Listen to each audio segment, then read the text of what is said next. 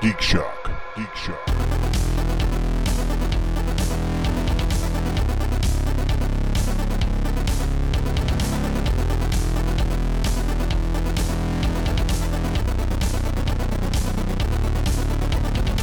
No, I looked all over. I even considered going just to some random place in like Memphis, but no.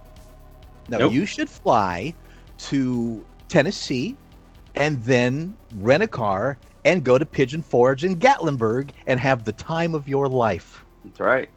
Do tell, sir. It is one of the great meccas of tourist trapism that ever existed.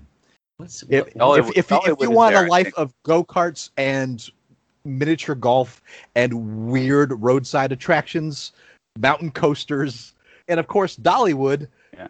you must go. Actual Dollywood. houses made into haunted houses that are like year round. Is it kind of like people who think Branson is too classy? Branson is kind of like low rent. It's there's a lot more live action theater happening in Branson.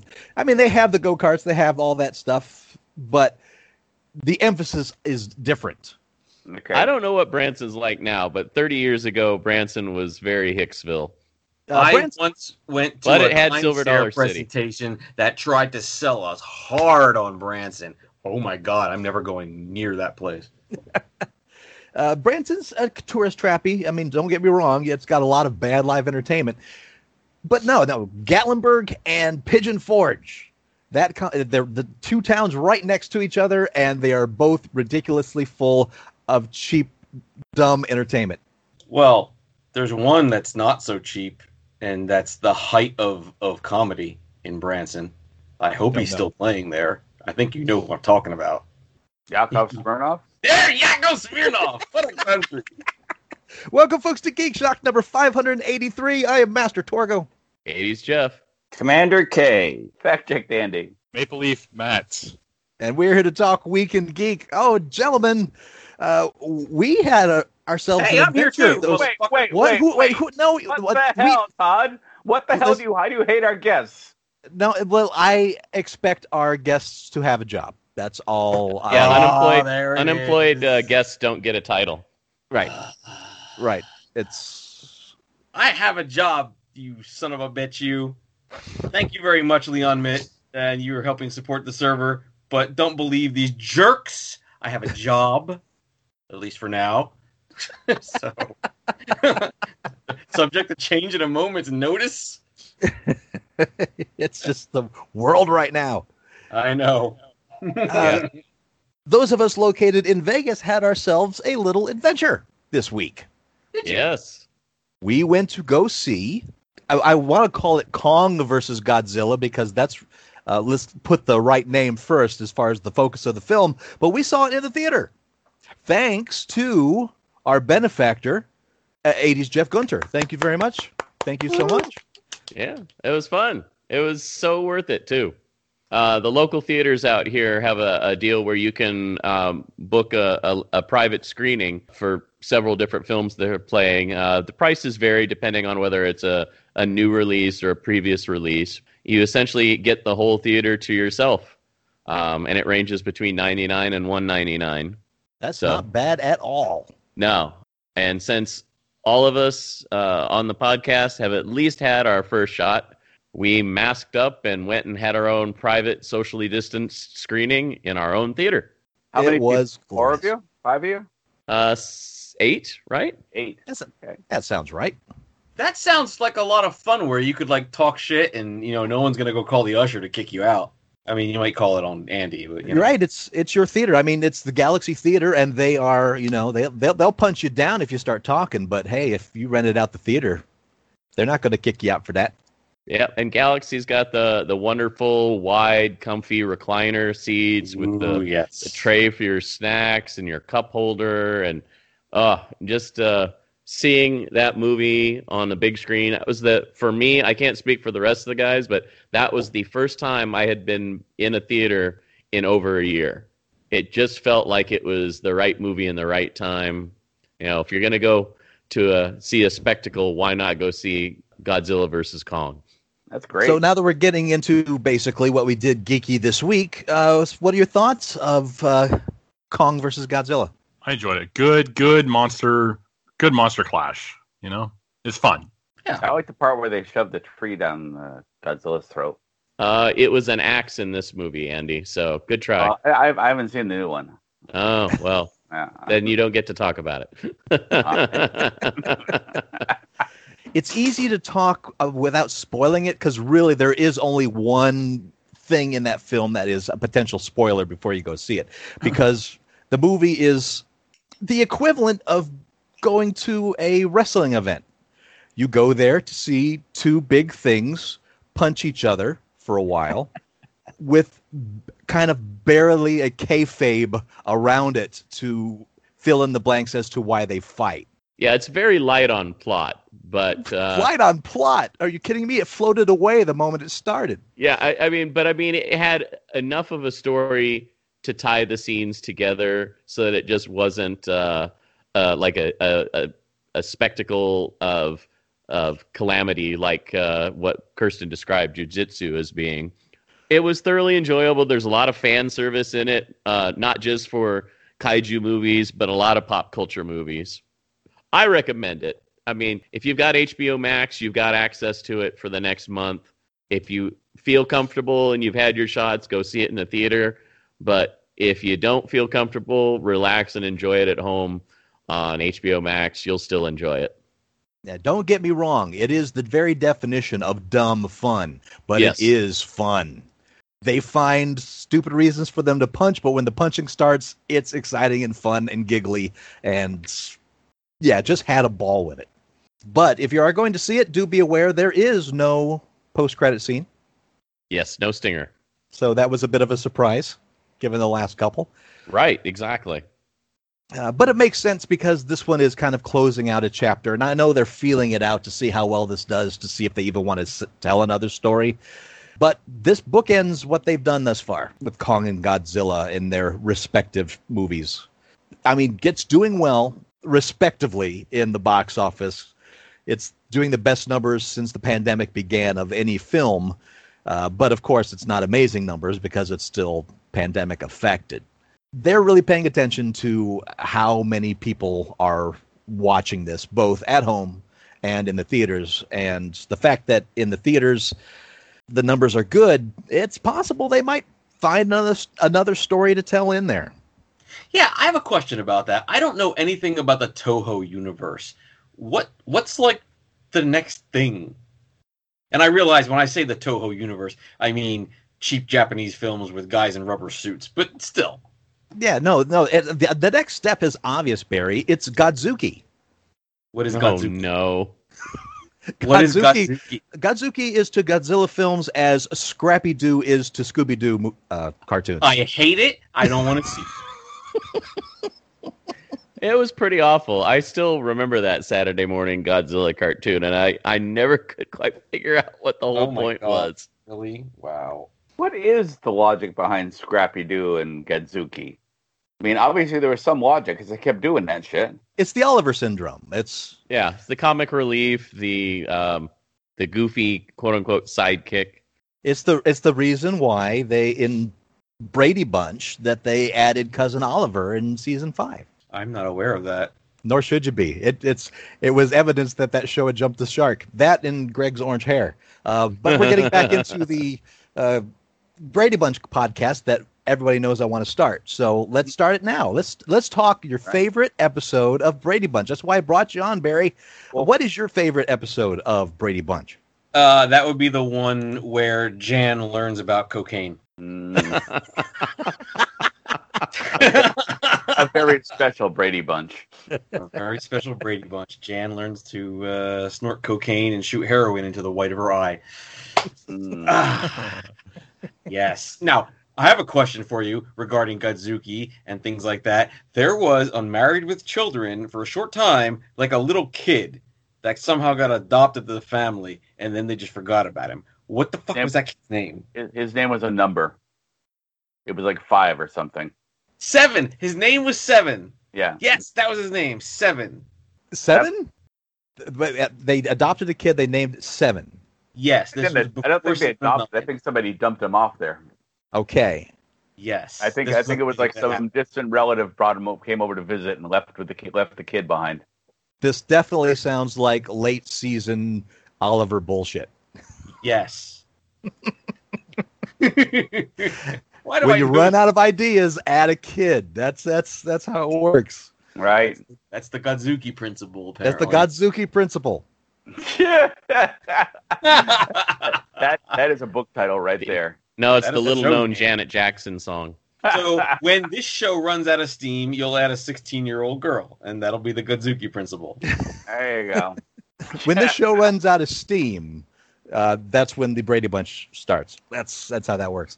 Mhm. What would it take for this show to run out of steam? Clearly not one or two of us dying. I pretty much guarantee you would continue. No, when you're all dead, I'll keep running it. Yeah, it's I was gonna say I think it would probably take both Todd and I being wiped from the planet before this thing Hold on. would stop. Andy said that. Says the oldest person in the crew. When you're all dead, Right. yeah, but we know he's going to outlive us all. That's just a given. oh That's yeah, big- this is true. Barry, that's because he's the immortal. He's like a He's- second Highlander. That was my bad Lambert impression, Kay. Don't give me that face. You have one impression only, and it's Michael Caine. All right, that's it. That's all you got. I want to see the video show of Jeff doing just nothing but bad impressions.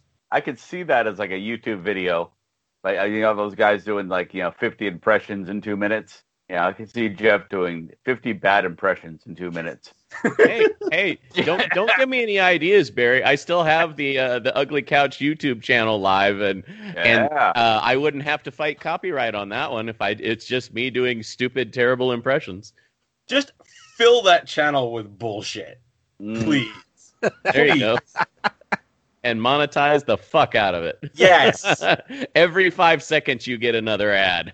You will be the 2020s version of Len Cella's Silly Cinemas.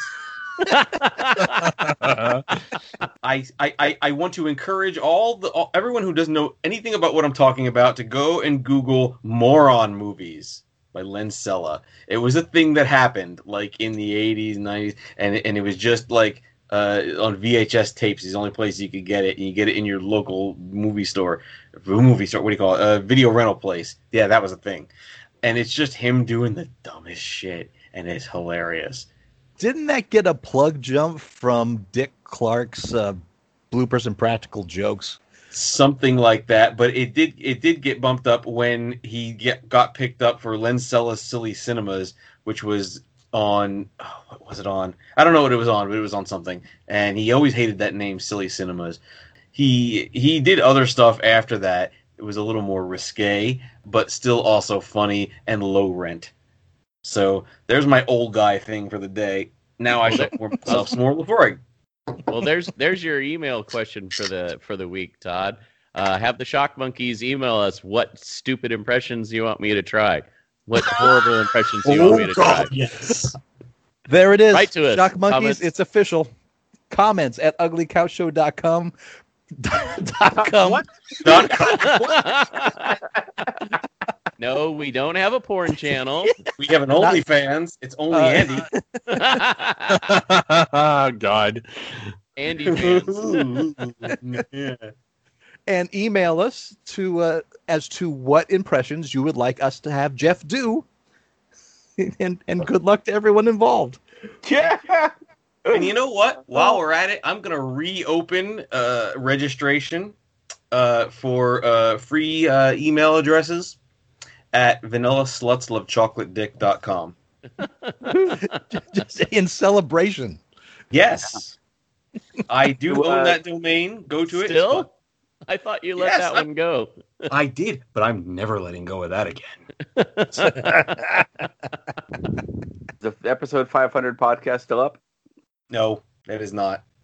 Well, the Geek Shock Book Club is reading Invincible by Robert Kirkman, the comic that inspired the animated show on Amazon. We'll be discussing that opening on the 8th. But an excellent, excellent read, so jump on it. It's one I highly recommend. And that being said, what geeky things did you do this week, Matt? Nothing. Now that that's out of the way, what geeky thing did you do, Kirsten? I forced Professor Biggs to watch Jujitsu. You asshole. What a bad friend. No wonder he had to get drunk. Yeah. Oh, he was stone cold sober for that one. Ooh. So Well, if he wasn't was at the great. start, he was going to be by the end. it was great. He just sat there the whole time going, "Why are they? What? So Okay. truly a wonder of incomprehensibility. It was very strange. And then he subjected me to the Invincible TV show. So, it was a trade-off. What do you mean Wait a subjected? Wait a second. Bullshit. There's no way of putting on the scales of justice one side jujitsu and the other side Invincible. You liked it and you know it. I enjoyed it very much. It was very good. It's very cool. I'm sitting there struggling to remember the damn thing because I read it so long ago while I was sitting there watching that. So, but it was a hell of a lot of fun. Just amazing. It does a really good job in that first episode of selling it as one thing before revealing what it is. Yeah. In fact, until that point, I was literally I'm like, I can't believe these guys are recommending this. This is so blah. And I literally was about to just stop it. And then I'm like, you know what? I'll finish out the episode and I probably won't watch the next episode. And that happened. I was like, oh, now I really like this. we see what turns Jeff's loins. All right. And that moment in the first episode was so well done too. They're playing with slow-mo and stuff like that and everything. That it's just, that was pretty good. Good, clean fun. And then I went and saw Godzilla vs. Kong with a bunch of nerds. Pot, kettle. No, there was no pot. Speaking of the kettle, Barry, what'd you do this week? Well, given it's been a couple weeks and, recovering from the surprise loss of my job to the instant recovery of my job because I never actually lost it, assholes. Most of what Deb and I both have been doing for the past 3 weeks is being stuck in this rut because we're sick to death of staying home. We're sick to death of the same crap on Netflix and Hulu and Amazon and freaking Stars and HBO and Xbox Game Pass. And I've reached a point in my life where I have just strained to think of something new to build in Minecraft. I know.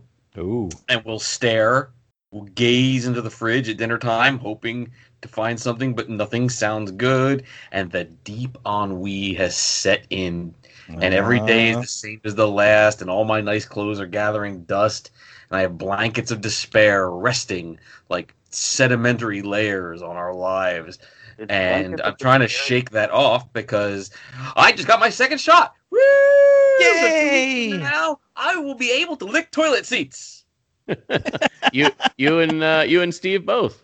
Yep, that's right. I'll go right into the double down and eat a 7-course meal on the bathroom floor. It'll be great. But as for geeky stuff, it's true. A lot of the stuff is getting old. I'm playing a lot of just dumb games on Xbox Game Pass.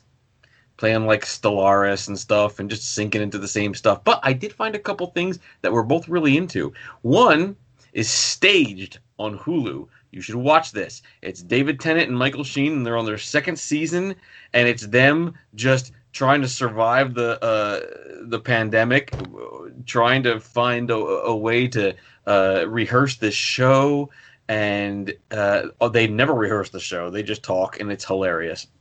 David Tennant being Doctor Who at one point, and Michael Sheen being a million other characters. Brilliant actors. Even Dame Judi Dench is in it. It's a lot of fun. It's like a half-an-hour show. Check it out if you can. I also recommend this new show we literally caught last night called The Beforeigners. It's a Norwegian show, so it's subtitled. Roll with it. It's good.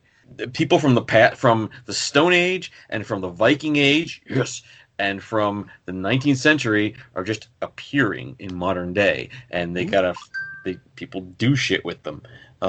It's good stuff. I definitely recommend it. Fuck you, Todd Bristow. So Very while fair. I'm talking, everyone, Bristow, Torgo, asshole, those are interchangeable. Just texted me a little fun little thing that says with the seascape at night, and it says, "I'm sorry you lost your job, asshole." So what do you suppose that show is actually called in its original Norwegian? Because Hearing. yeah, exactly. Because Whatever, it's good stuff. And if they an speak a English little- pun, that wouldn't make any sense. So really, that's all I've been doing, and just waiting for the time where I can go out and do geeky shit. And soon, at least 2 weeks from now, I will be reopening HoustonDungeonMaster.com for people who want to do live gaming. Wow. So, yes, I got some people who've been asking, man. People who've been chomping at the bit to play some game, and there are people doing it out there who have been unvaccinated. Fuck those people. I will be fully vaccinated when I do it. You know me, I'll do it right. Jeff, what'd you do geeky this week? Well, speaking of actually going out and doing stuff again, in addition to seeing Godzilla vs. Kong, I also went out after that and saw Nobody, which is the new movie starring Bob Odenkirk of Mr. Show fame. Ooh, how was that? It was really good. I really enjoyed it. The premise of the movie is Bob Odenkirk plays a guy by the name of Hutch Mansell, and he is kind of this milquetoast character. He's very kind of blah, has a normal everyday routine that's very normal-ish. Goes to work, comes home, spends time with the family, and they actually play that up in the first part of the film, where it's literally the same routine over and over again. Then it turns out he apparently has some kind of military training. Chaos ensues from there. I don't want to say too much more about it because that's about as much as you'll see in the trailers. But it's got a lot of fascinating action scenes, a lot of humor, fun film. Enjoyed the hell out of it. So definitely Where can I recommend. watch this streaming? It is unfortunately not available streaming just yet. I believe it'll be coming to one of the streaming services soon. I remember yesterday reading an article saying that it would be in the very near future, but as of right now, it is only available in theaters. All right. And then I also watched the season finale of Resident Alien on Sci-Fi this last Wednesday. I love that show so much, and they did get renewed for a second season, so very happy to see that. If you have not watched this show yet, you must. Alan Tudyk is amazing in it. All the supporting cast is amazing. It's not just a comedy. It has some really nice drama and some really nice dark moments throughout the series that, like I said, if you haven't seen it, you must check out. If you have Peacock, especially if you have many of the cable companies that if you have cable still give you Peacock for free. So the entire 10-episode first season is available on Peacock as of right now. So you can watch it. I don't believe it's loaded with commercials on Peacock. I think it's maybe 1 or 2 commercial breaks throughout the whole hour that it runs. So, well, I guess it's 44 minutes, I believe, is the full episode run time. So Yeah, I it hope is so. definitely worth your time. Because I finally gave John Wick a shot.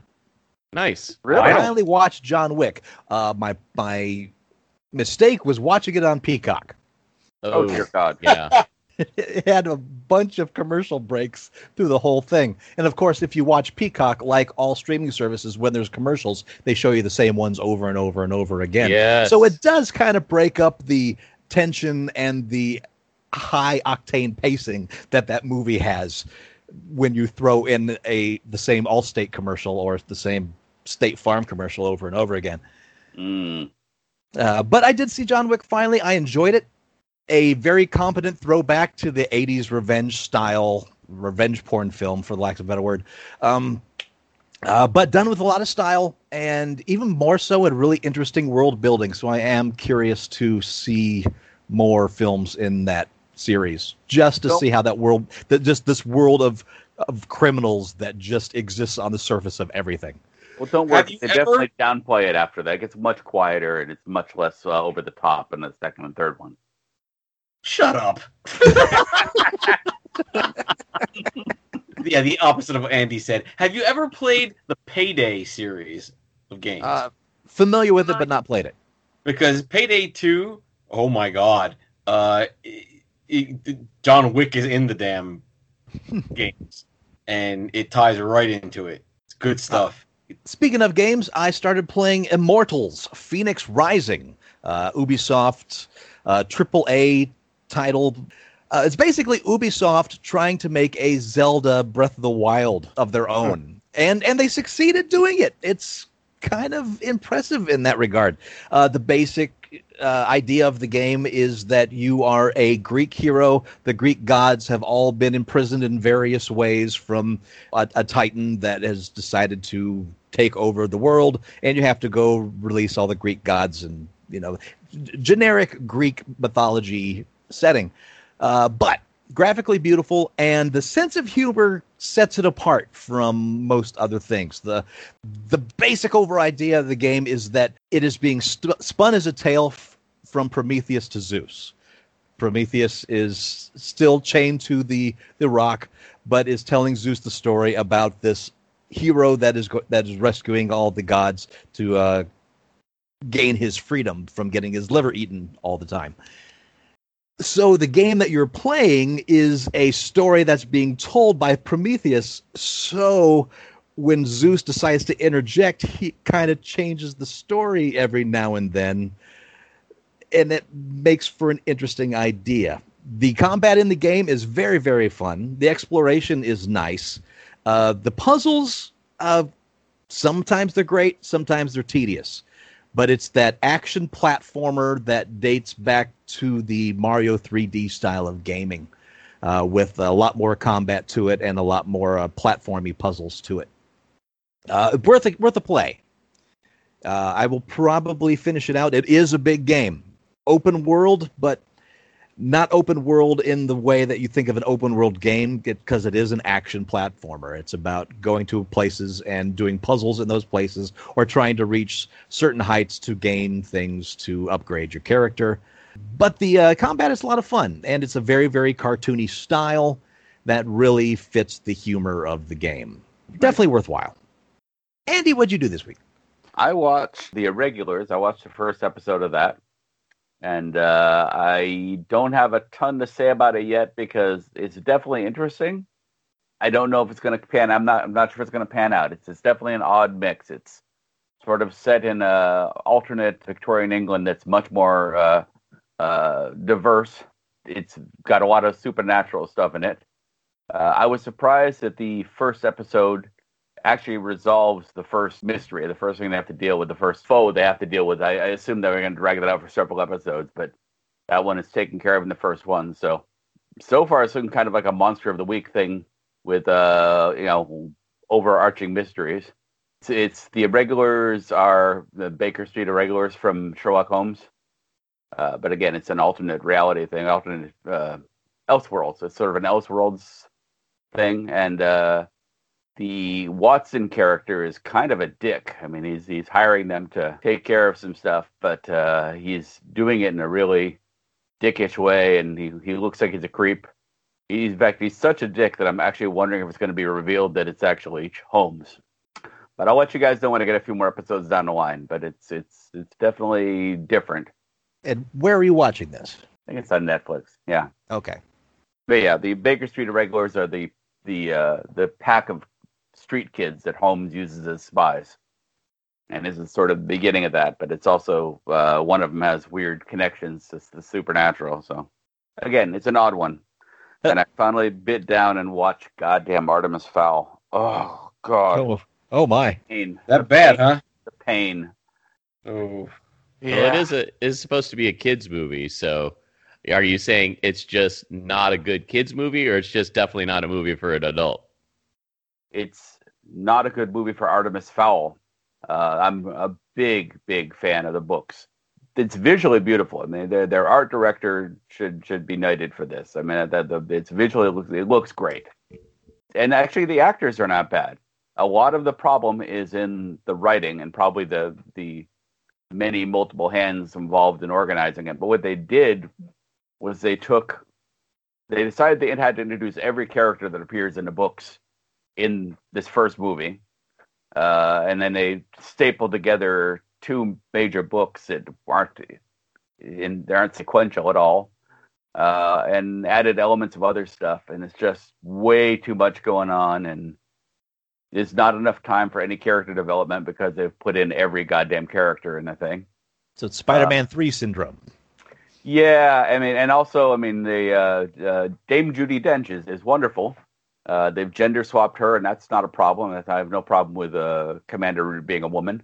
But Commander Root in the first book should be terrifying. Commander Root should kind of be the person that the first book is Artemis Fowl is a criminal mastermind who's smart enough to figure out how to. Well, he's a young enough person to believe in fairies, and a smart enough villain to blackmail the fairies. He gets hold of a blackmail device against the fairies and is trying to get them to do stuff. The first book switches back and forth between chapters from his point of view and from the fairy world point of view. And so that would have been fun to watch them actually do that, but they don't. Yeah, I mean, in the book, it goes back and forth, and at the end of by the end of each chapter, you're really rooting for the protagonist of that chapter. Then it switches back to the other point of view, and then suddenly you find yourself rooting for the other protagonist because they've shortened everything, because they've combined everything. It's basically Artemis Fowl versus Holly Short, who's a member of Leprechaun, the fairy police. You're not selling this so far. Yeah, I know. I'm trying. Because the thing is so bad. I mean, the movie is so bad. I'm trying to pull out the good elements of the first one. It's two very smart and powerful protagonists bouncing against each other. And by the end of the first book, spoiler, because it's spoiled the middle of this movie, they reach sort of an uneasy truce and they sort of are working together on stuff. But the main character is a criminal mastermind. In the movie, he's kind of a criminal mastermind, except really he's stealing. It's become Warehouse 13. He's stealing powerful artifacts to keep them away from people that shouldn't have them. But you don't get to see him steal anything. And in the book, he is straight out a criminal mastermind that slowly over the book sort of, becomes a little moral and becomes a little more rounded. So they try to make him rounded from the beginning, and that. Oh, absolutely. And also, he's also very emotional in the beginning. He shouldn't be emotional. It should be a young Benedict Cumberbatch playing it. And it's just, it's so screwed up. Visually beautiful, absolutely visually beautiful. Can't do wrong with the Dame Judi Dench. True. What's his name? The guy, the actor that everybody hates is playing the dwarf. Shit. Talk amongst yourselves. Are you talking about Peter Dinklage? No. Let people love Peter Dinklage. Because I have noticed there's a lot of Peter Dinklage hate lately. I thought maybe that's where you were going with that, which he is an amazing actor, by the way. Why do people hate Peter Dinklage? I don't know. There's just a lot of hate going around on the internet saying that he's a terrible actor and everything else except for Game of Thrones. I tend to not pay too much attention to the trolls, so I tend to skip over those kinds of comments. But it doesn't help that he chose to do Pixels and Knights of Badassdom, Which, Knights of Badassdom is not great. It's also not the worst film I've ever seen. You're right. That's Pixels. That's Pixels, yeah. Sorry. Andy? Sorry. You failed. You really needed to find this actor out, huh? Josh Gad. Oh, God! Josh Gad. Yeah. And it's only Steve that hates him. No, I dislike him as well, as much as I dislike Jack Black. What's wrong with Jack Black? He's just older Josh Gad. So Josh Gad is not great in the role, and they use him to death. They actually create a bookend. They can create a bookend thing where it starts out with him talking, and he's basically narrating the whole thing, and it keeps cutting back to him. And then it cuts into the end, and it's like, yeah, he's not playing that part well enough to be doing anything extra, especially not narrating. But yeah, I mean, like I say, the visuals are great. The stuff they show him doing is great. All the CGI, Mulch Diggums is the character's name. And yeah, unfortunately, Disney has it too. So nobody's going to take it and do a better version of it. Nobody's going to take it and make it a series and stretch it out the way it should be, or at least do one movie per book. And there's like 8 or 9 books. I mean, so they just punt it all. This is kind of like when Disney destroyed Stranger Tides by buying it to be part of the Pirates of the Caribbean thing. It's like I really wanted to see this book done well. All right, gentlemen, let's get into the email here. First off, dear gentlemen of currently separate couches, since the release of the so-called Snyder Cut, I have been slowly getting more annoyed at people's discussions of it. The main issue I have is that people keep referring to the Whedon Cut. I'm not defending Whedon here in any way, but there is no Whedon Cut. There is a studio cut. A lot of things people are leveling criticism at Whedon for, the redesigns of characters, CGI Steppenwolf, etc., the removal of Darkseid and others, were things that Snyder had signed off on while he was in charge. This is not the movie Snyder was going to give us originally. That movie would have ran at 2.5 hours maximum because that's what the studio wanted. I very much doubt his original movie would have worked much better once 40% of it had been edited out. That being said, I think it's good that this exists, and I think it should happen with every movie from now on. Release the movie to cinemas, video on demand, then 6 to 12 months later release a special edition Blu-ray of the director's full version. Everybody wins. The studio gets to sell the same movie twice for very little additional outlay, and the director wins because they get to show people what they truly intended the movie to be. Sorry that this mail was so long. Feel free to edit it how you like, and we'll just call it the Torgo Cut. Thanks for bringing the funny. Yours, 2 is 1. I understand the rant of calling it the Whedon Cut when, yeah, it's really a studio interference cut that happened before Whedon was even brought on. I understand that. I think people calling it the Whedon Cut just helps differentiate it quicker. When you're trying to talk about the two different versions, you can say the Snyder Cut and the Whedon Cut, or you can say the studio cut kind of will mean the same thing. I agree that in a perfect world, I would love to have a director's cut of just about every movie that's out there.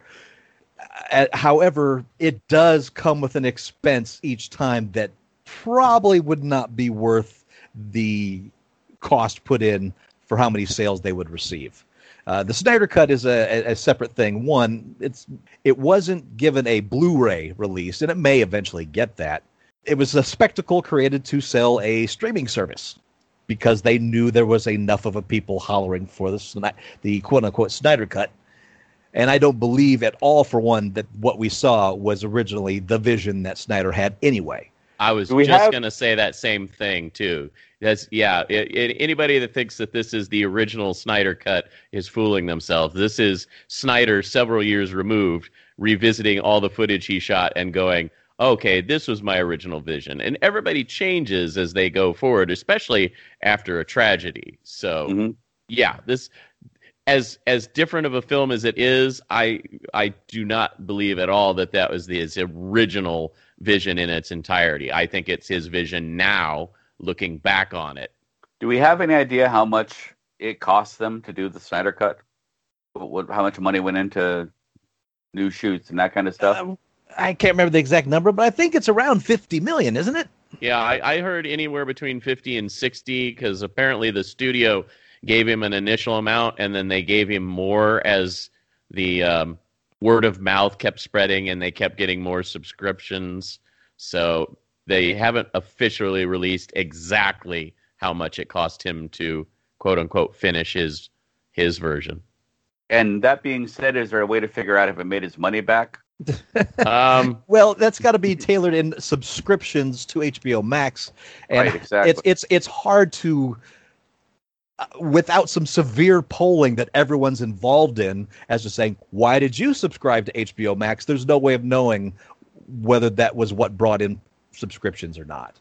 I would hazard a guess, Andy, that they probably made more than that back with the added subscribers. Even just look back at when Star Trek Discovery was first announced. They had essentially paid for the entire first season before they ever shot a single scene because of how many subscribers that they were getting in anticipation of the series coming out. So But you really think that many people subscribe to see the Snyder Cut? Oh, Man, yeah. I know a lot of people subscribe to Disney to see the WandaVision. For every type of, I don't know if you want to call it subgenre, there is a massive fan base. And I like it, but there is a hardcore, dedicated fan base to the Snyderverse. They subscribed in droves to HBO Max just to see the Snyder Cut of Justice League. It would not surprise me that HBO more than made back their money on that initial expenditure. And those fans paid Warner Brothers back by trying to tank the reviews of their next big release Yes. because they weren't going to make more movies that they didn't deserve. So that's not big incentive for a company to do this again. When it comes down to it, it was a one-time event, and frankly, they made money with the subscriptions, certainly, but they also got punished for it by the fan base for not making enough of it, I guess, is the... Even before that, I seriously doubted that there would be ever anything like this in the future, and even more so now after the man babies decided that they were going to try to tank all future Warner Brothers films until they release the Snyderverse. That's the hashtag.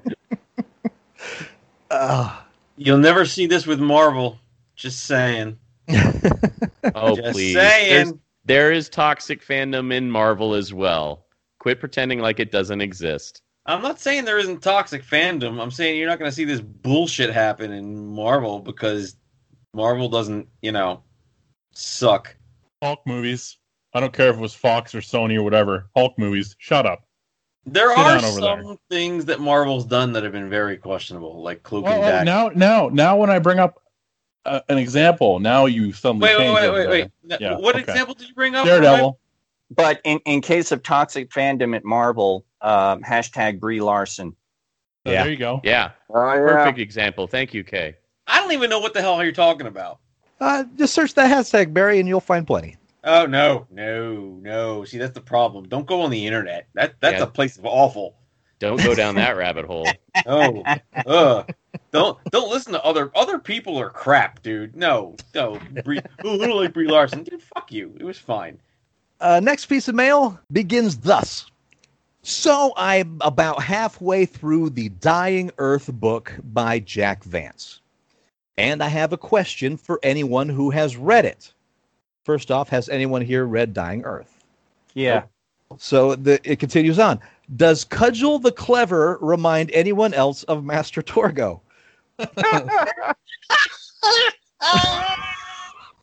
You guys talk about how he's always screwing over people in games, and so now I see Todd when I picture the Cudgel. My other question is, how often does Todd succeed? If he fails a lot, then it really does seem like Cudgel is Master Torgo. That was written by Matthew Bates.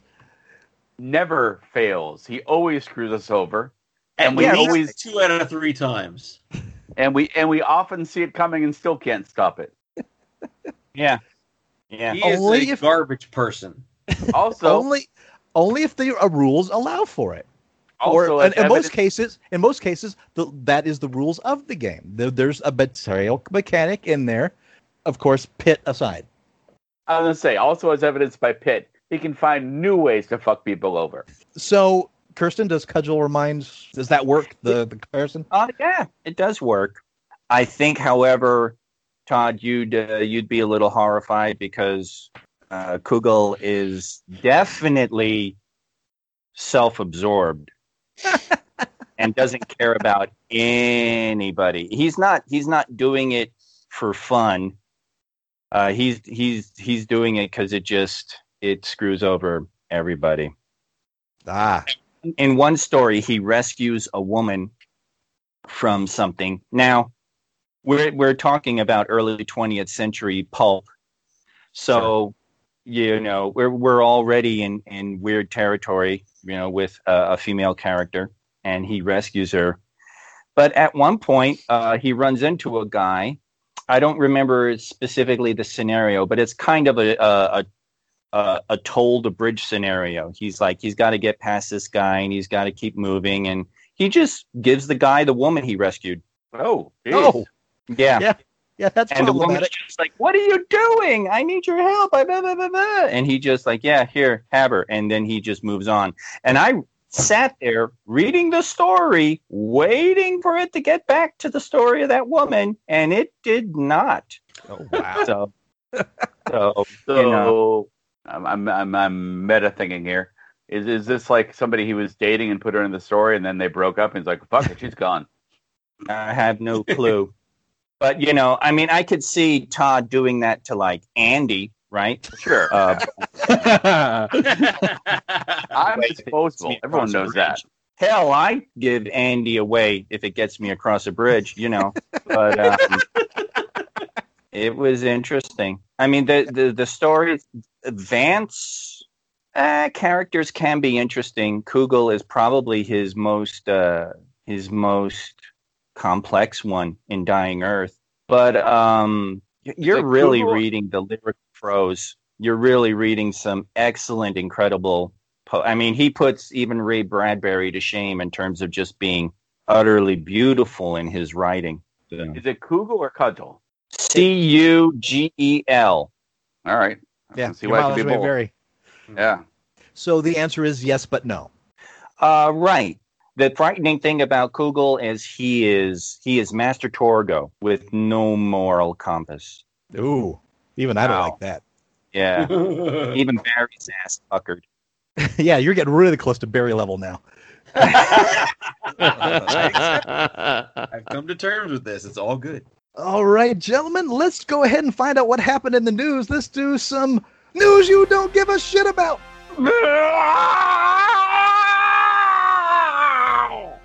Andy sounds like he's like taking a crap. Well, at his age, you know. That's all his cover It- bands. it's- Andy it's sounds like always he's the taking worry. a crap. It's always the worry when you push that hard.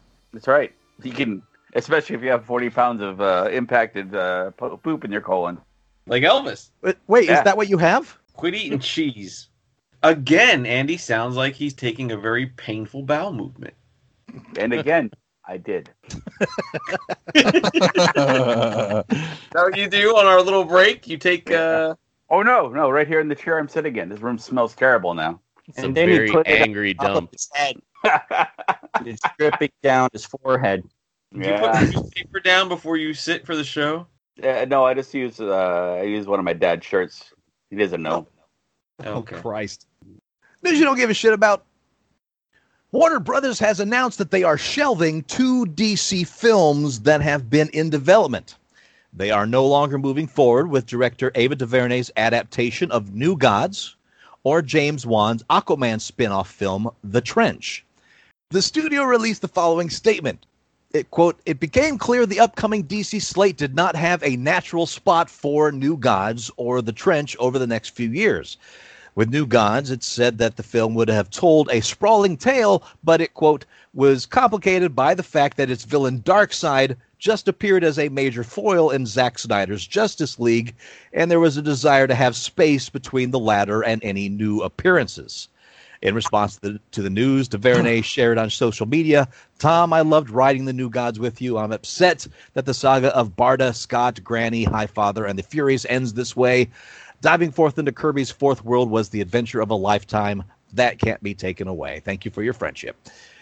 As for The Trench, the report says that Wan's upcoming Aquaman sequel will be enough for the franchise for now, but Warner's could come back to it down the line if there is thirst for more adventures set in the Atlantean kingdoms. It was also considered a possibility for streaming, but is more of a standalone story rather than having a strong tying into Aquaman or the rest of the DC universe. So was The Trench not an actual Aquaman story? It's like Atlantean story? If you remember the Aquaman movie, all the horror of the creatures in the trench when you went down deep into there, it was going to be basically a horror film about those creatures. Oh. Yeah, I don't give a shit about that. It is interesting, though, that this whole new Gods thing with Darkseid being part of the last of the Snyderverse taking the sales out of this New Gods experiment. And it's kind of a Weird. shame, really. I Yes. think that's a convenient excuse, but that's a tough story to tell. That is a very weird and complicated story. Maybe they're intimidated by the Eternals.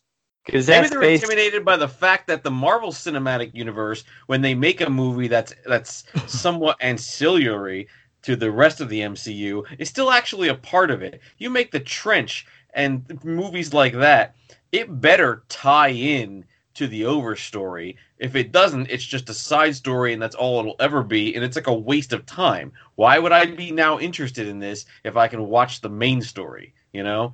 Well, This is where DC falls down. I hate to come up with the example there where you're wrong on that, but goddamn New Mutants. New Mutants is not part of the fucking MCU. It was retconned into it. They were talking Red about, he doesn't. That's well, all right. yeah, no, they were trying to. They were talking about making that. At one point, they were talking about making that part of the actual MCU. Yeah, but they did. Never did. They didn't, but Didn't. Okay, so that's Yeah. all right, never mind. Oh my god. What else you Oh got? my goodness. Talking out of my very filthy ass. Sorry. Quit shitting in your dad's shirt and bring some shit to the show that's relevant to Marvel. How it's awesome. ignore his, It's better ignore than Barry's, DC. ignore Barry's last comment. Please do not bring any shit to the show. I just want to lay that out in the as part of the rules now. Just Don't to bring be dirt. sure. Weekend Geek. Making it Hey! That wasn't much horrible stuff at all. I love it. Just a little moose boosh of poop in a shirt. little moose dude. Netflix has paid $450 million for the rights to director Rian Johnson's next two sequels to his murder mystery film Knives Out. Johnson will return to direct Knives Out 2 and Knives Out 3, and he will re-team with Daniel Craig for the films. Craig will reprise his role as private detective Benoit Blanc? And Yep. Benoit Blanc. Yeah. When previously talking about Knives Out 2, Johnson explained that Detective Blanc will have a whole new case to solve, and it will feature a whole new ensemble cast. So fans of Knives Out, not only are you getting good sequel, you get two. Nice. I can get behind it. It was a delightful little film. I really enjoyed that. It does seem like something that really does have legs forever. There's always could be a new mystery with a whole new cast with the central Ms. Marple figure to bring it forward. Mhm. Yeah. It's actually one of my possible trips one of these days is the exterior for that mansion is about an hour and a half away from here. Oh, nice.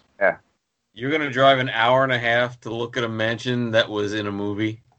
Wow, you haven't been paying attention to Andy's you're not- feed at all. Do you not know me? I might drive Clearly an hour, not well enough.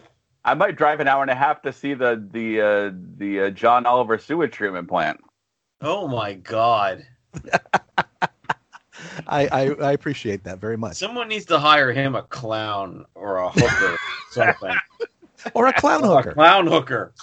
Down. There we go. We'll send Are him you a guys- clown hooker. It'll Have you really guys- confuse his dad. I have this terrible picture of this clown with like fishnets, with the glasses hanging right at the end of his nose, visiting Andy, and Andy like into it. Oh god! And while the clown is blowing Andy, you just keep hearing the nose.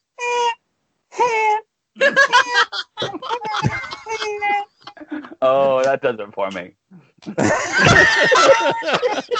I was going to say, as you were saying that, I'm watching him get excited on the screen here. Okay. It was good up until the honking nose, and that was it, man. That took me over the edge. That's the word around the clown hooker community, Andy. The honking nose puts him right over the edge. Does this taste funny? Geek Shock. We're still discovering our kinks. And like a ball gag balloon animal or something. Put it over your head. Now put that in your mouth. There you go. I'll apologize for what? Everything. Oh my God, a clown hooker that's also a dominatrix. Andy would be in heaven. It Yes, also Mistress looks like Jake Clown. with the glasses down over the nose. Yes, Mistress Clown. Todd, that has to be our episode title. I don't know. I'm already kind of siding with ball gag balloon animal. That's Yeah, that one's pretty good. That one's pretty good. Have you heard of Pennywise? I'm Penny Whore, the other whore. Well, the dominatrix is Pound Foolish. Oh, yes. They're a team. They're a team. Pennywise and Pound Foolish. would you They like just a keep balloon? coming out of the car. It's just an endless line of them. Honk, honk, honk, honk. Ah. I can't wait for the trampoline to figure in. Okay. Moving right along. Sucker Punch Productions game, The Ghost of Tsushima. What? What? There's so much in that sentence. What?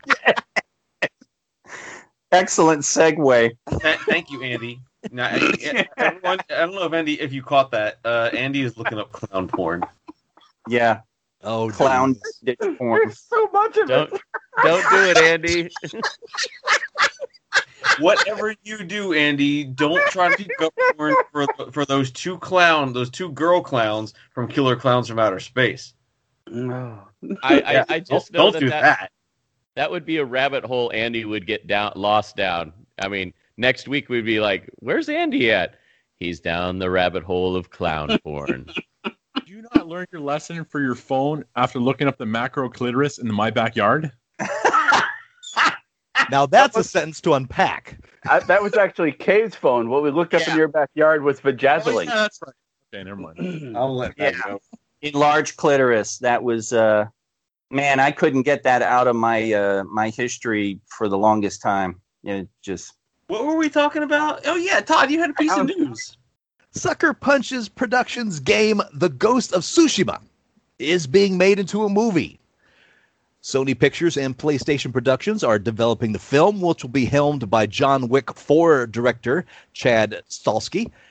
The game was the fastest-selling first-party original IP debut on the PS4 last year, with more than 2.4 million units of the game sold globally within the first 3 days it went on sale.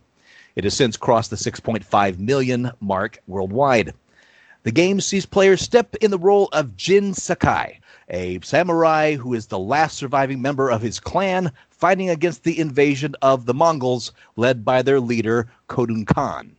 Unable to rely on his traditional samurai training and fighting techniques to defend his people and free what remains of his family from under Khan's occupation, Jin must learn and take on other forms of combat so that he can finally save Tsushima. Stahelski will also serve as producer on the film, along with Alex Young and Jason Spitz.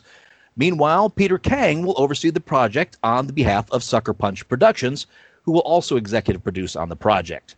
This is the third project to come out of Sony Pictures and PlayStation Productions partnership, with the Tom Holland starring Uncharted set to be released next year on February 11th, and The Last of Us, having found its leads in Pedro Pascal and Bella Ramsey, and showrunner in Craig Mazin. Other games that are currently being adapted include the critically acclaimed Firewatch and the Borderlands franchise. So, Ghost of Tsushima, when I was playing it, wonderful open world game, could definitely be made into a fantastic AAA pick.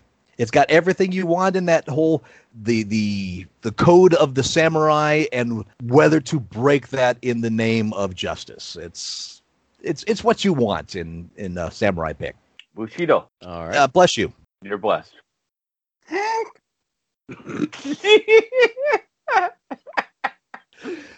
Starting in October, Marvel Comics will no longer be distributed by Diamond, but rather through Penguin Random House Publisher Services. Comic stores will be able to order directly through Penguin Random House or Diamond as a wholesaler in the US and UK. Graphic novels and trade collections will still be distributed to the book market through Hachette Book Group. One of the things being touted as a positive is that Penguin Random House is a free freight company, quote, allowing retailers to simplify their business models while alleviating the volatility and complexity of reducing freight costs and planning. Through many of Penguin Random House's standard offerings, like its rapid replenishment program for graphic novels and advanced supply chain, direct market retailers will experience more flexibility to manage inventory and stock their stores to best serve their customers, unquote. So yes, Marvel's stepping out of Diamond as well. Not good for Diamond. It's truly a new era in comics. I mean, the last time that Marvel did this, it was a shit show, but they were relying on a huge company like Random House. So there is that. Right, they were just trying to wing it last time. And if you're not familiar with the Free Freight Company, if you're not free freight, if something happens to your order in shipment before it arrives, like it's damaged, it's you who has to deal with it as the person that ordered it. With the free freight, it's the opposite, that until it comes into your hands, it is the responsibility of the distribution company. So that's what that whole free freight thing is about, which only makes sense. I can't believe that non-free freight is a thing. Kind of a comic book nerd, not a lot, but I'm enough of one to where I get all my. I don't buy comics, but I buy trades. So I don't. How does that affect people who just buy trades? Not a whole lot, because most of those are being distributed by Hachette anyway. Yeah. So this really only affects the single issue stuff. I don't know what it is. Maybe it's just me. Maybe I'm not a good comic book nerd, but I don't like the single issue stuff. I like to display mine spine out. I'm with you. I like to wait, especially if I know it's going to be an ongoing series. I like to wait until they compile it into the trade. So more for the convenience of reading instead of having to buy all the individual issues, bag them, and board them. I'm just past that point, I guess, as far as my collecting. The price point has changed so much too. I mean, well, that too, but I also like Barry. I like to put them on the shelf so that you have the spine, and you can, if you want to go back and reread something, you can easily find it instead of having to go through boxes and boxes and boxes, long boxes to try to find the collection that you're looking for. Well, that's your own damn fault for not alphabetizing and numbering. That's easy to find if you've organized your shit. Yeah, but you can't see it easily. It's not displayable. I had a friend who borrowed a whole bunch of The Authority from me, and The Authority was a great series. I think it was Wildstorm. I don't know what it was. And then lost them in a move or something, and I got so pissed. And he's like, all right, well, I'll make it up to you. I was like, all right, fine. So he meets me, and he hands me a bunch of The Authority in individual issues. And I'm like, well, fuck, dude. I was thankful. I was like, yay, thank you for making it up. I didn't say anything, and he doesn't listen to this podcast, so I don't give a shit. But I really wanted them in trades, you know? I want to display my shit. So they sit in a box somewhere in this house. I don't even know where it is. And it's been sitting there for 5-6 years, and I'm never going to display them because they're in a box. I don't give a shit. I'm more of a trades fan. Sorry. Yeah, no, me too. Although I have plenty of stuff in box. Oh, I got a few, but that was from before I discovered how awesome trades were. And I never bought a single issue again. I wanted trades before there were trades. I don't. Yeah, I mean, before there were trades, I was like, I wish these were more in a book form so I could read the whole story at once. But then they became a thing. Oh, so it's your fault. Which genie did you wish upon? The one with the light brown hair. Jesus. God. Kirsten, what's your thing with trades and individual issues? Because you're more of a comic nerd than I am. I lose out because great little stories come out, and I'm like, I'll wait for the trade, and then I totally forget about it, and I never buy it, and then 2 years later, Andy or Todd mention it on the cast, and I'm like, oh, I meant to get the trade to that, and then I forget again, and so I just, I got Knights of the Dinner Table, and that's it. Well, Knights of the Dinner Table, that's got a lot of different trades, but those trades are weird. They're not like thick-ended. The ones that I miss out on are like the smaller Millarverse stuff, like MPH, where it just goes for like 3-4 issues and you're done. So he could try to sell movies. Yeah, really. It's yeah, and I don't know. I'm torn. A couple of years ago, FX announced that they were developing a limited series based on the classic 1975 samurai novel Shogun. The network has announced that they are moving forward with it.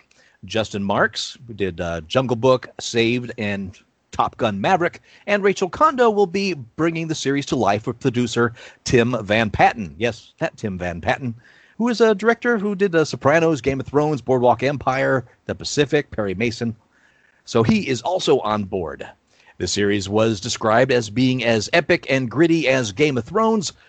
Shogun was written by James Clavell, and the story is set in feudal Japan and, quote, charts the collision of two ambitious men from different worlds and a mysterious female samurai. John Blackthorne, a risk-taking English sailor who ends up shipwrecked in Japan, a land whose unfamiliar culture will ultimately redefine him. Lord Teranaga, a shrewd, powerful daimyo at odds with his own dangerous political rivals, and Lady Mariko, a woman with invaluable skills but dishonorable family ties who must prove her value and allegiance. So, yeah, FX is moving forward with Shogun. Did anybody watch that miniseries back in the, early 80s? Yeah. Well, that was back before, video. So if you missed parts, you missed parts. So I saw parts of it. I think that was my first beheading on screen. Ooh. I never saw beheading until I saw Shogun. So it's probably around the third grade. What did you pee on that time? London's Royal Opera House announced this month that it will host a ballet performance inspired by 1982's Jim Henson classic, The Dark Crystal. What? Entitled Dark Crystal Odyssey, the family-friendly show is being choreographed and directed by Wayne McGregor, a famed choreographer known for his work on such projects as Harry Potter and the Goblet of Fire. Jim Henson's Creature Shop is providing both props and puppets to the stage production.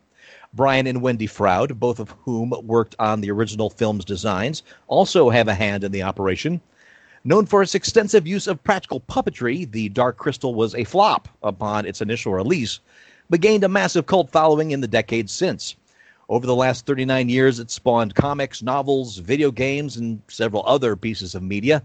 An Age of Resistance, a prequel series directed by Louis Leterrier, who did The Incredible Hulk and Now You See Me, premiered on Netflix in 2019. The Dark Crystal Odyssey won't be the only fantasy epic to hit live theater.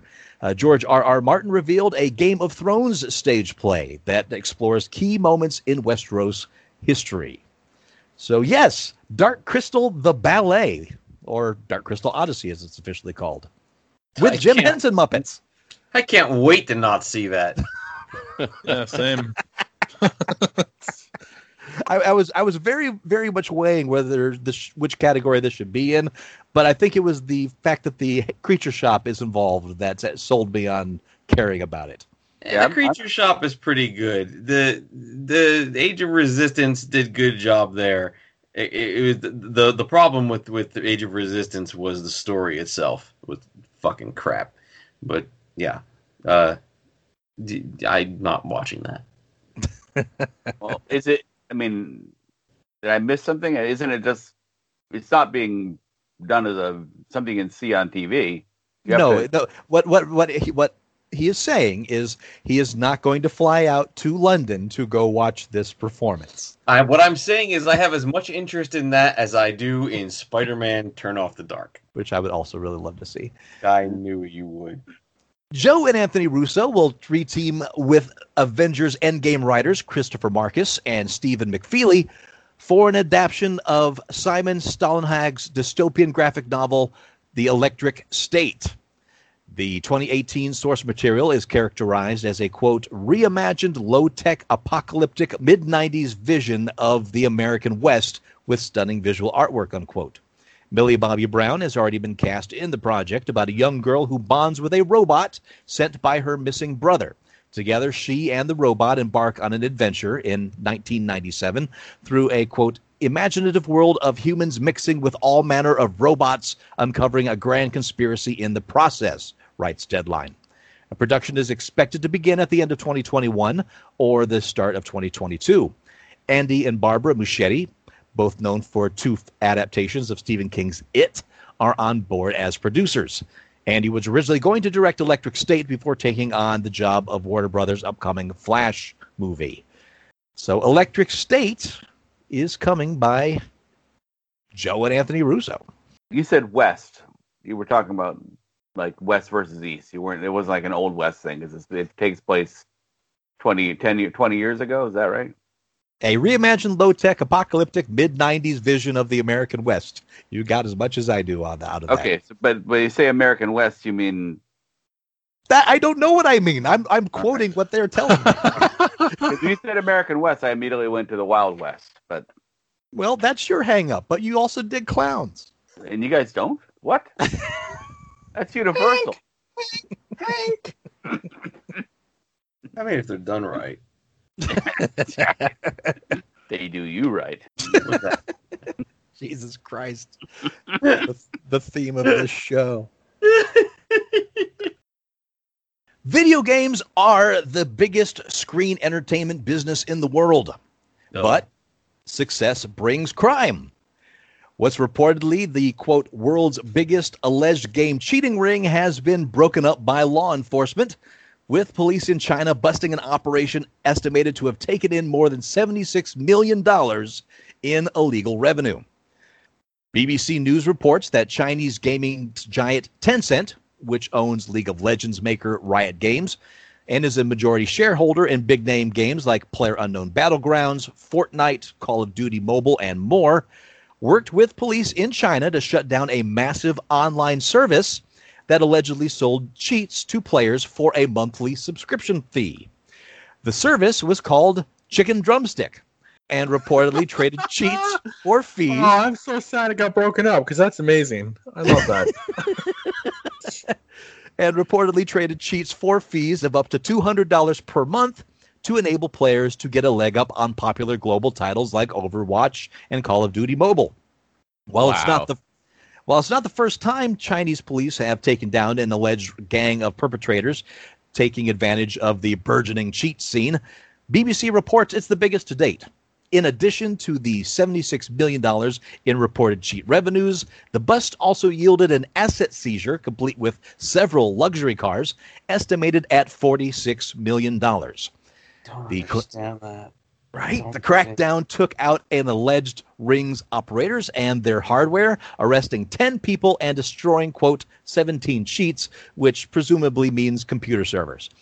BBC cites a 2019 survey that found an approximate 1/3 of gamers admitting that they use cheats to gain an advantage in the competitively high-stakes online gaming arena, while also noting the resolve of Tencent and other big gaming companies to keep the esports playing field level with stepped-up enforcement. A 2018 Bloomberg report revealed earlier collaborative operations between Tencent and Chinese police had netted 120 arrests, some leading to jail time, for cheat makers who allegedly had been selling easy mode shortcuts like auto-targeting or wall-penetrating X-ray vision. Jesus Christ. I don't understand esports. I don't understand the draw. I don't get it. How could they not understand that they could be cheated very easily by a group that was dedicated to it? It would take a lot. It would be a lot easier to cheat in esports than it would in real sports. I am not saying that real sports are any better. I don't give a shit about sports. You know me. But oh my god, why? Why? This is why I don't like competitive online games other than like pinball. By the way, where's my fucking pinball tournament? I don't get it. Play single player. It's where it's at. Aside from the obviously jaw-dropping financial stake in this story, the thing that jumped out at me is that 2019 survey that 1/3 of gamers admitting that they use cheats to gain advantage in competitive online gaming arenas. Not surprised. Not surprised. Not at all. I'm surprised, and I shouldn't be, I guess. It's So am I. It's gross. It's Yeah. just so gross to me. People suck. If you're listening to this podcast, I'm sorry. I'm sure you're wonderful, but chances are you suck. Geek Shock does not avow the words of Barry Robb. Barry Robb's Nope. opinions are his own. Nope, Torgo sucks. He's And- one of the ones that sucks. And Geek Shock thinks that you are wonderful, wonderful people. The Shock Monkeys rule. Barry sucks, and that's just the how it works. Bart says, odds are you suck. That's what it is. So, okay. Obviously, Geek Shock people are probably cooler than most. Honestly, no bullshit. You probably are. But Listen to him try to dig out of that hole. I'm not trying to dig out. I mean, it's true. You're probably better, but chances are you suck because people suck. Everyone sucks. Kirsten sucks. Andy Title sucks. of your book. Gunther sucks. Matt Everybody- sucks because I can't see him right now in the video. thing Pennywise, that we're looking at. Pennywise and Pound Foolish suck if you play your cards right. Everybody that's Sucks by also Barry true. Robb. Everyone sucks. That's the name of my Kiss cover band. Yeah. Oh. And everyone that's in the band wears clown outfits, and they're all chicks, so it's all good. And finally, Seth MacFarlane is set to produce a reboot of the 80s comedy Revenge of the Nerds for 20th Oh my Century God. Studios. What? Why? Why? The first one was perfect. Leave it alone. Ooh, I don't know about perfect. I don't know. First one kind of has a rape scene in it. I mean, it's and it's a positive. Does it? rape Did I just scene. black that out? Yeah. It doesn't hold up very well today, Barry. Nope, it doesn't. I guess not. Oh, I'm wrong. Okay. He will be developing the film with Keith and Kenny Lucas, the identical twin brothers who appeared in 22 Jump Street. They will co-write the film with Alex Rubens, who worked on The Twilight Zone, Key and Peele, and Rick and Morty, and they will also star in it. The 80s raunchy comedy followed a group of college nerds who quarrel with a jock fraternity known as the Alpha Betas. The movie starred Robert Carradine, Anthony Edwards, Ted McGinley, and Bernie Casey.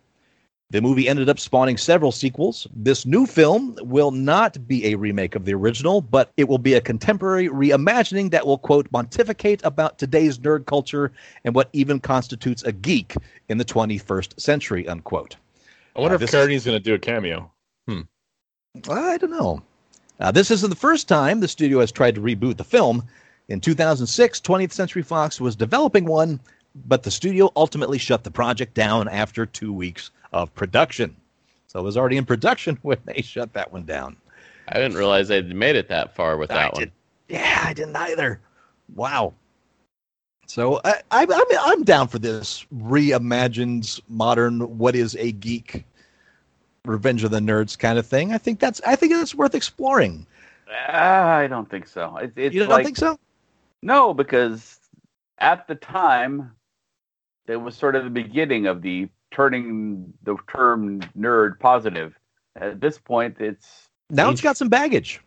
yeah. Well, I mean, Andy, even as much as we like to celebrate the fact that nerd and geek culture has become much more accepted in our current day and age, there's still a lot of people bullied and basically talked down to for being nerds in society. So I think if it's a well-written script, it could work amazingly. If it's But done it well. it could also fail If spectacularly. it's written good, it'll be good. Yeah. So, Imagine that, right? If it's written good, it's good. but with Seth MacFarlane behind it, I think it's got potential because he's a big Yeah, nerd himself. That's the only thing that I see that gives it much potential. But it sounds like a buggy whip movie to me. A what movie? A buggy whip movie. I mean, it's Help me out. it's outdated technology. It's just talking about something that doesn't exist in that form anymore, as if it was a major thing. Yeah. Now, nerd culture exists. It's just a matter of the context of it, Andy, I think. Right. Even if it's mainstream, even if it's accepted, nerd culture does exist. So, Sure, it exists, but it's not. The Revenge of the Nerds was the good parts of it were about punching up. Was about people that had been downtrodden taking over things, and they did that, and it's called the world now. Age of the Geek, baby. Age of the Geek. Yeah, but we're also still looked down upon by certain segments of society. So I'm going to go ahead and disagree with you. I'm partially disagreeing. Yes, I agree, Jeff. There are people who still look down on nerds, and fuck those people. But right, there's the other half that I mean, looking at it from, I'm a pretty fucking deep nerd, but there are those of us who are very socially inept, who carry that stereotype forward and make it worse for the rest of us. Fuck those guys. So what side of this do I land on? And Revenge of the Nerds right now would be a weird thing. I don't know how it would look. I don't understand how. I don't understand who would be the villains in that. I really don't.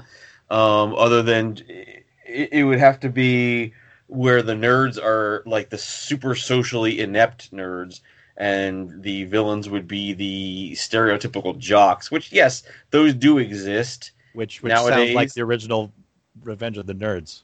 Yeah. Because the original Revenge of the Nerds, it wasn't like that. These are mainstream geeks. No, they were the socially inept, exactly what you're describing. Yeah, there weren't mainstream geeks at the time the movie was out. I realize that, but yeah. the movie that Barry is currently describing is that original film. Yeah, but if you set it in modern times, there's a whole lot of people who identify with the geeks. So they're not as underdog as the original geeks were, and that movie's not going to have enough oomph. And yes, by the way, I just looked up the thing with the rape scene. It wasn't a rape scene, but it was like cringy as fuck. And even the guy said, they'd redo it differently. So whatever, I get it. But that aside, it was a rape scene. It was, it was rape through trickery, but and she seemed to like it. That was the thing about sex at that time. If you raped the girl and she liked it, it was okay. And it's super cringe. Not good. It's gross. Anyway, we can move on from that. Obviously, we can. We're gonna move on to red light, green light. Thank you. Yes. Red light, green light, such a fun game to play. Doesn't matter what you say, they're gonna make this shit anyway. Green light. All right, gentlemen, we got 4 more pitches here that we're going to go through. My understanding that one or more of these are not a real pitch, but each one of you gets 1 green light. So your shows are Rendezvous with Rama, National Treasure, Ginger Snaps, and Weird spelled with a Y. And we'll start with the first one. Paramount Plus is developing Rendezvous with Rama as a series.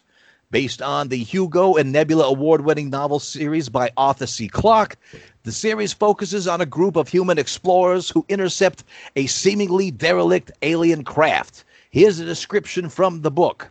An enormous cylindrical object has entered Earth's solar system on a collision course with the sun.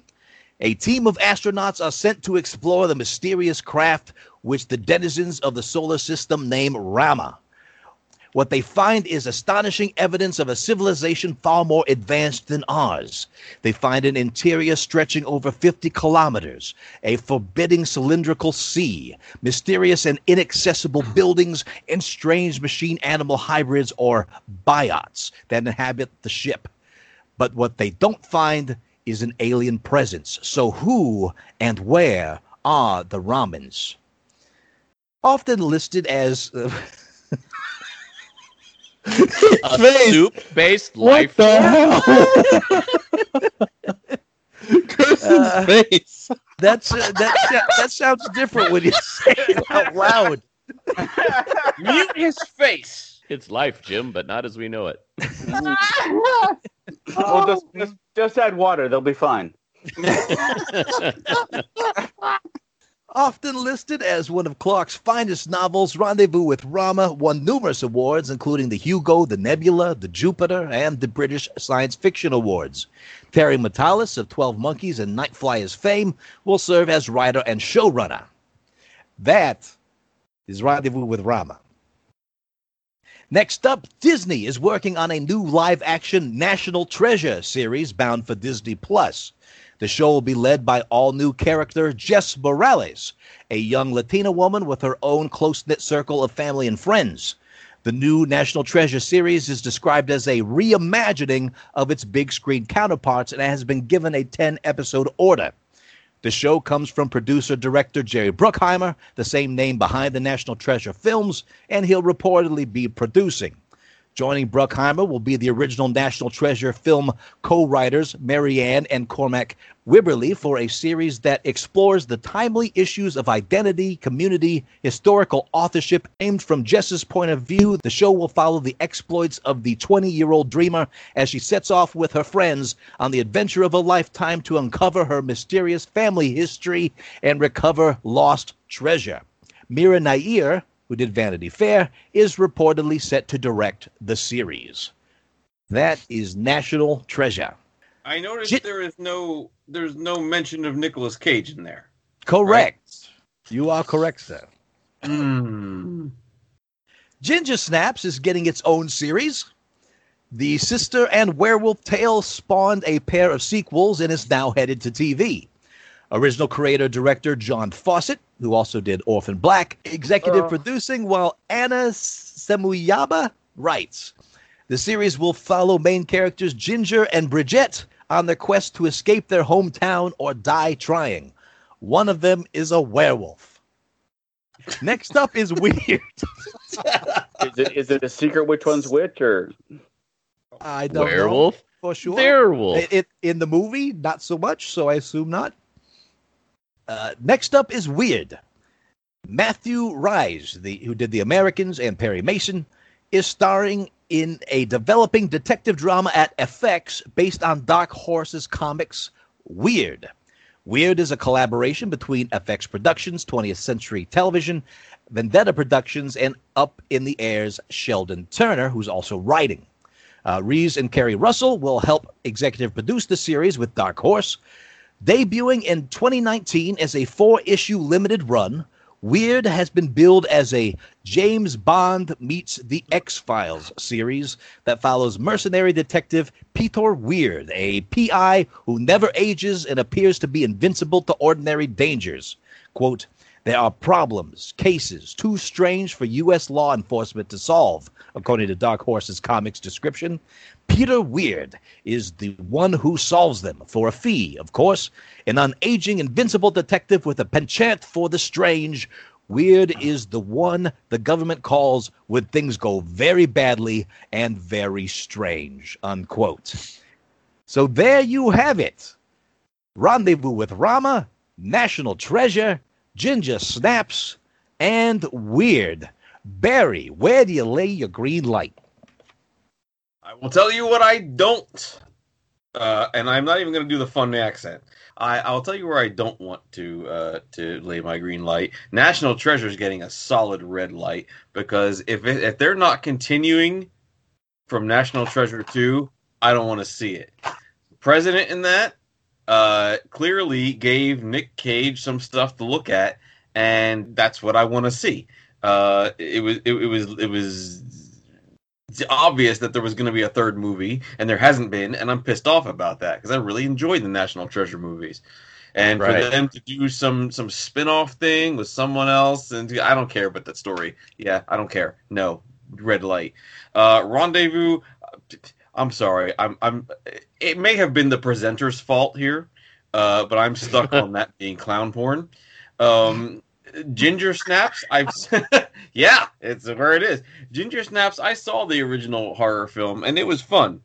I don't think it needs a reboot. I'm not interested in a werewolf film, and I don't think the audiences will be either. Weird sounds interesting. I have never heard of this graphic novel or whatever it was, comic, I think. I think I might greenlight that. That's got enough of a hook for me. So I'm putting my green light on Weird, and I'm calling bullshit on National Treasure. Matt, where'd you lay your green light? I got to go with Rendezvous with Ramen.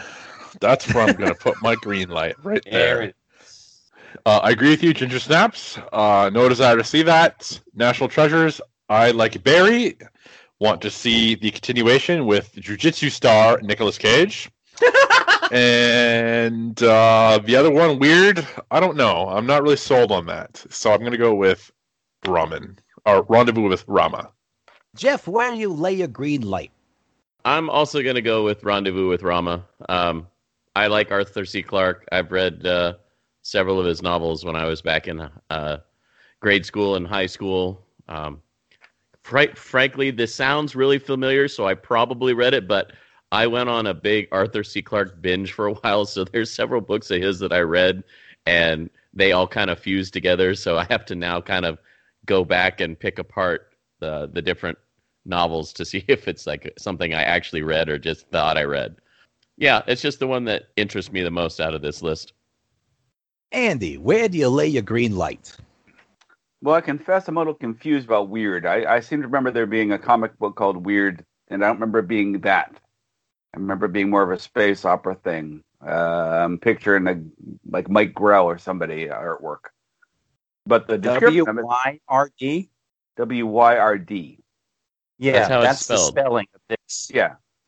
But that's what I remember. I remember there being a different book by that. I had to resist Googling that. But that sounds the most interesting to me of them all.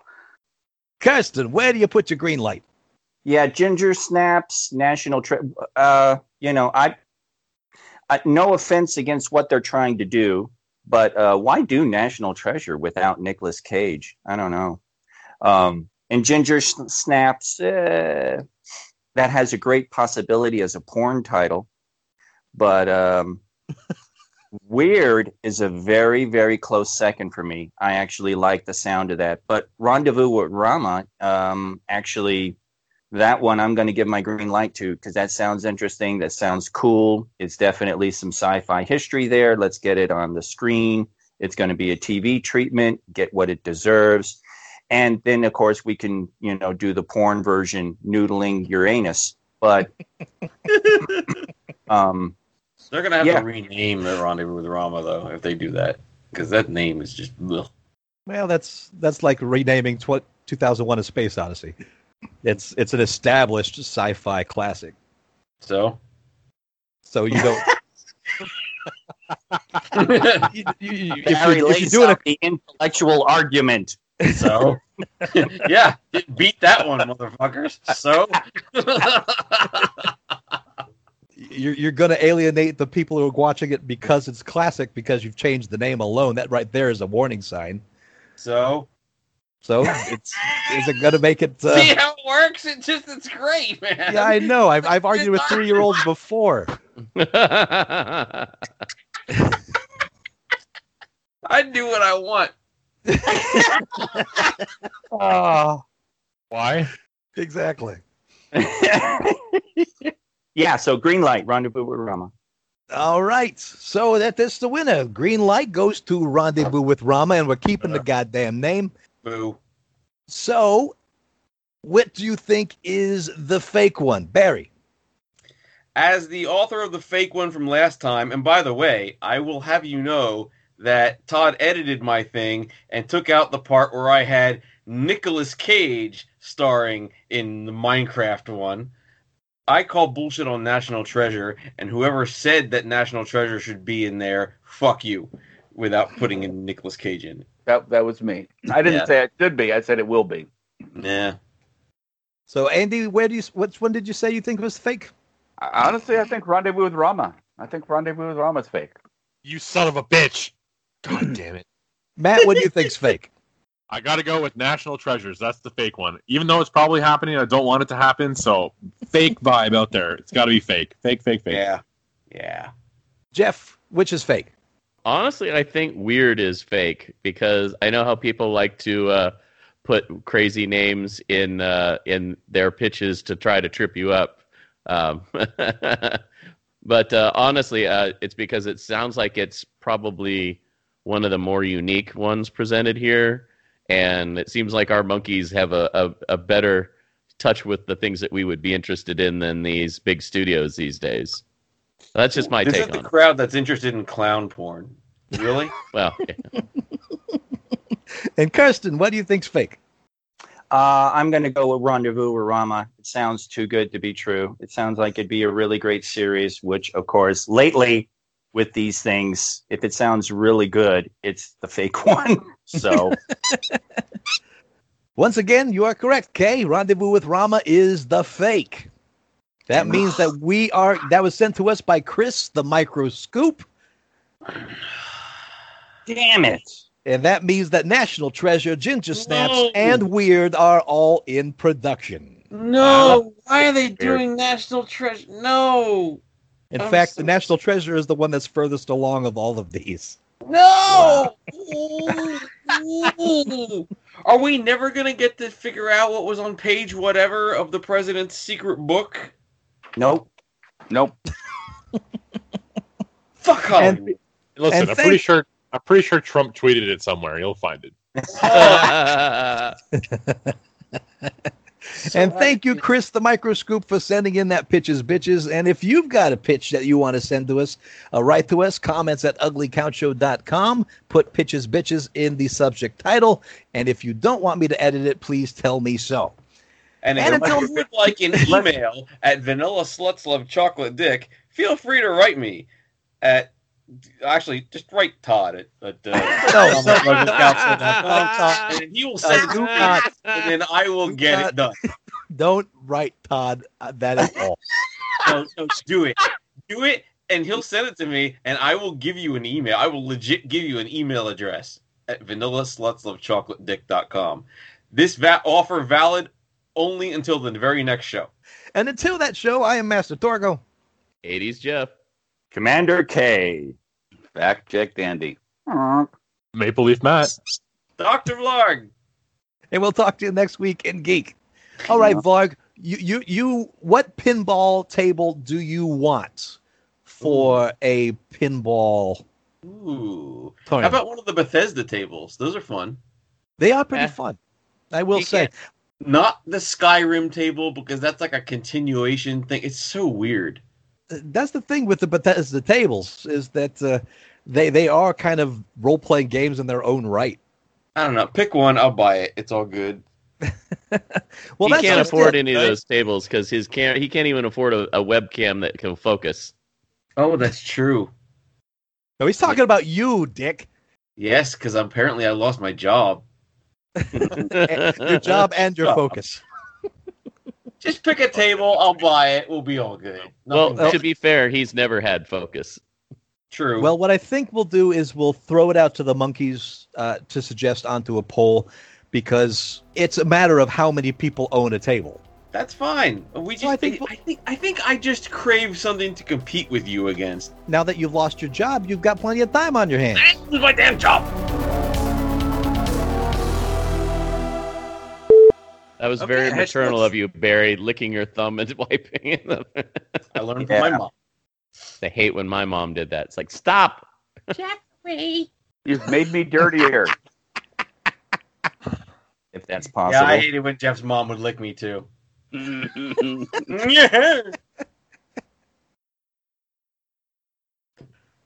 I liked it. Gentlemen, you should not have too much gin because it's bad for your prostate, apparently. Is it? Yes, that's what I've heard. I mean, feel free to Google it and prove me wrong, but that's what I've heard, so I take it in moderation. Well, gin is just flavored vodka, so that's juniper flavored vodka. That is the definition of gin. Yeah, basically, yeah. I just Googled Barry's prostate, and I don't like it at all. I mean, at the end in the book, at the end of every chapter, you're like, "Oh, well, they're gonna get that guy now." What the fuck is that? The fuck? It's a dog. It was the puppy. Wow. I got her in here with me. She's going nuts right now. Uh-huh. Folks, if you do suffer from diarrhea, make sure to get the new Presley cheese. Presley cheese will bind you right up and make your stool hard again. And you won't have to worry about diarrhea ever again. It'll be a hunk of burning crap. By the way, we are looking at remodeling and expanding our current house. We heard about that. That's why we were really upset about the job loss. How did that start? I'll tell you how it started.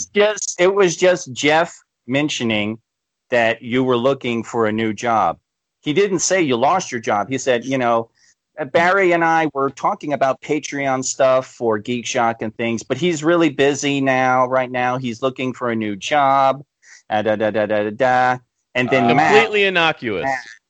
No, it was the tone. It was the tone. And now that he's looking for a new job, had nothing to do with my tone. And it just spiraled out of control because you guys are just a shower of assholes. I got it. Well, once Jeff came back and he's like, okay, apparently I've got an issue of clarification here because some people misunderstood me. That's when I was like, oh shit, I got to send Barry a text. And that's what then started the second wave. Yeah, because I got your text message while we were recording, and I'm like, geez, who texted him or something? And no one texted him. Someone texted Deb. And then in a roundabout way, I got back to Barry. And I'm just sitting there, I'm playing my game, and Deb walks in, she's like, hey, I heard you lost your job. I'm like, what the fuck are you talking about? What do you know that I don't? Todd said that he had texted to say he was sorry that you lost your job, and apparently that's what set it off. So I didn't know that he texted Deb. No, Paulette texted Deb.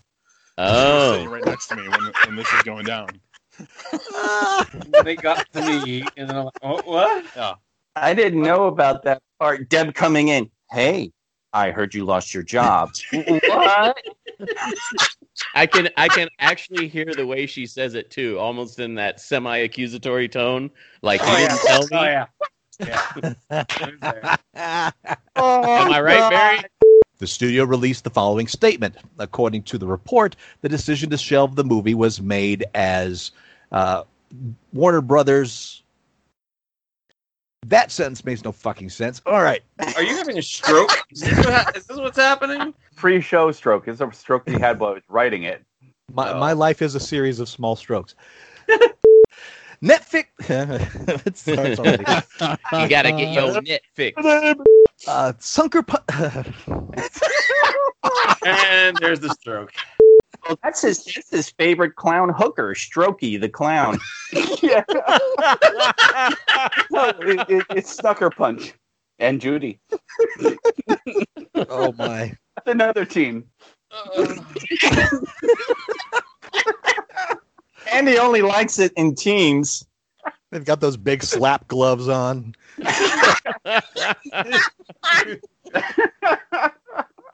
Yeah, Sucker Punch comes in glitter. It's so hard to clean up.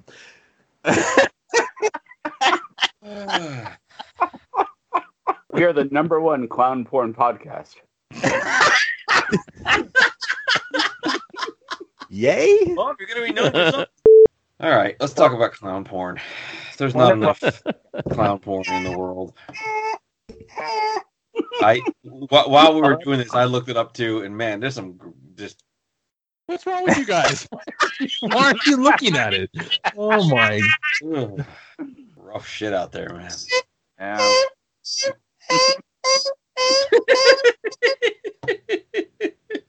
Like helium play? Is there a whole section on helium play or what? No, but, man, I'm seeing some gross shit right now. Just on this other screen. The trick is to put the squeaky nose inside the head of the condom. Where am I hearing that noise from? Oh, it's inside you. Okay. And then Jeff, there's that one clown that puts the condom over his head and inflates it. Oh, Howie Mandel, yeah. No, the worst part about it is, just from a cursory glance, mind you, it's not the pretty people doing it. No. No, it's the low rent shit. Like Low Red Clown Porn is my Mini Kiss cover band. There it is. Clown porn. These colors do run. Yeah. Talk about your rainbow party. I just have high pitched Peter Stanley going through my head right now. Peter Stanley? You mean Paul Stanley? I said Paul Stanley. Peter Stanley. Well, that's his porn name. Yeah, right. Hold on, now listen. Nobody will know it's really me because I changed my makeup and changed my first name to Peter. Do you like alcohol? I have a horrible set of images in my head. Mini Kiss playing Love Gun, and It's in the behind same- them, you've got the people from the Google of clown porn. Oh, God. Bury your face. What, are you seeing a live action recreation of Plastercaster? No, I have a second screen, and I just Googled clown porn, and now I'm closing that window and burning this monitor. A couple of years ago, FX Clown porn and mini. it's going to be every story. So here we go, gentlemen. Here are your pitches for. What the fuck was that? Oh, A it's bottle of you, whiskey being you opened. loud bastard. That sound, I thought that Andy like turned on a clown porn video or something.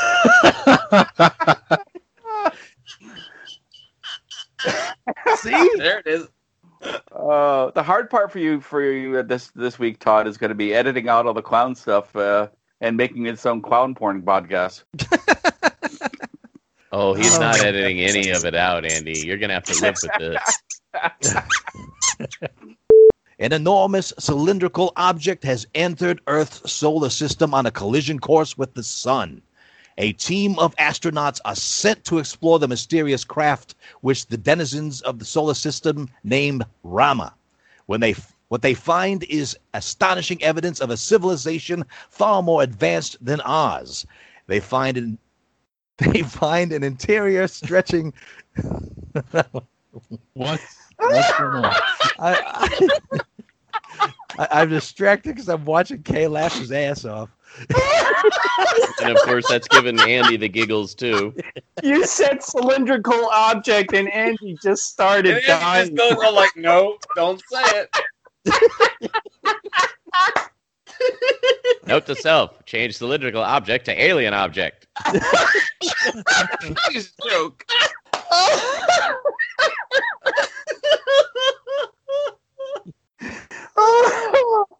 Sorry, we're at the age I where had to close duty turn is the funny. microphone off. Oh, watching Andy die was just great. An enormous cylindrical object has entered Earth's solar system on a. No, I can't get through it. Jesus Christ. It definitely sounds dirty now. A big round thing has entered Earth's solar system on a collision course with the sun.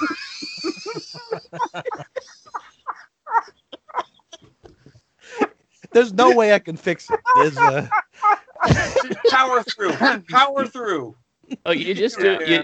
You know what, Todd? You take charge. You mute all the microphones. You power through, and then you turn them back on. I'm muting my mic right now until Todd finishes. Nah, you're fine. What am I, Bill O'Reilly? Let's do this. Why is this year unlike every other year? Because it's jujitsu. Yeah, forget it. Hey, we will. Cut that out. Oh, my neighbors be so fucked up tonight. What? His Your nightmares. Nightmares. I thought he said I his thought he said neighbors. neighbors too, but I had to Yeah, I heard extract that too. Andy's Yeah, speech. what? Is leading the series, executive producing, while Anna Sembuyai. Go, give me a moment with this one. Just the surrender in that. they actually create a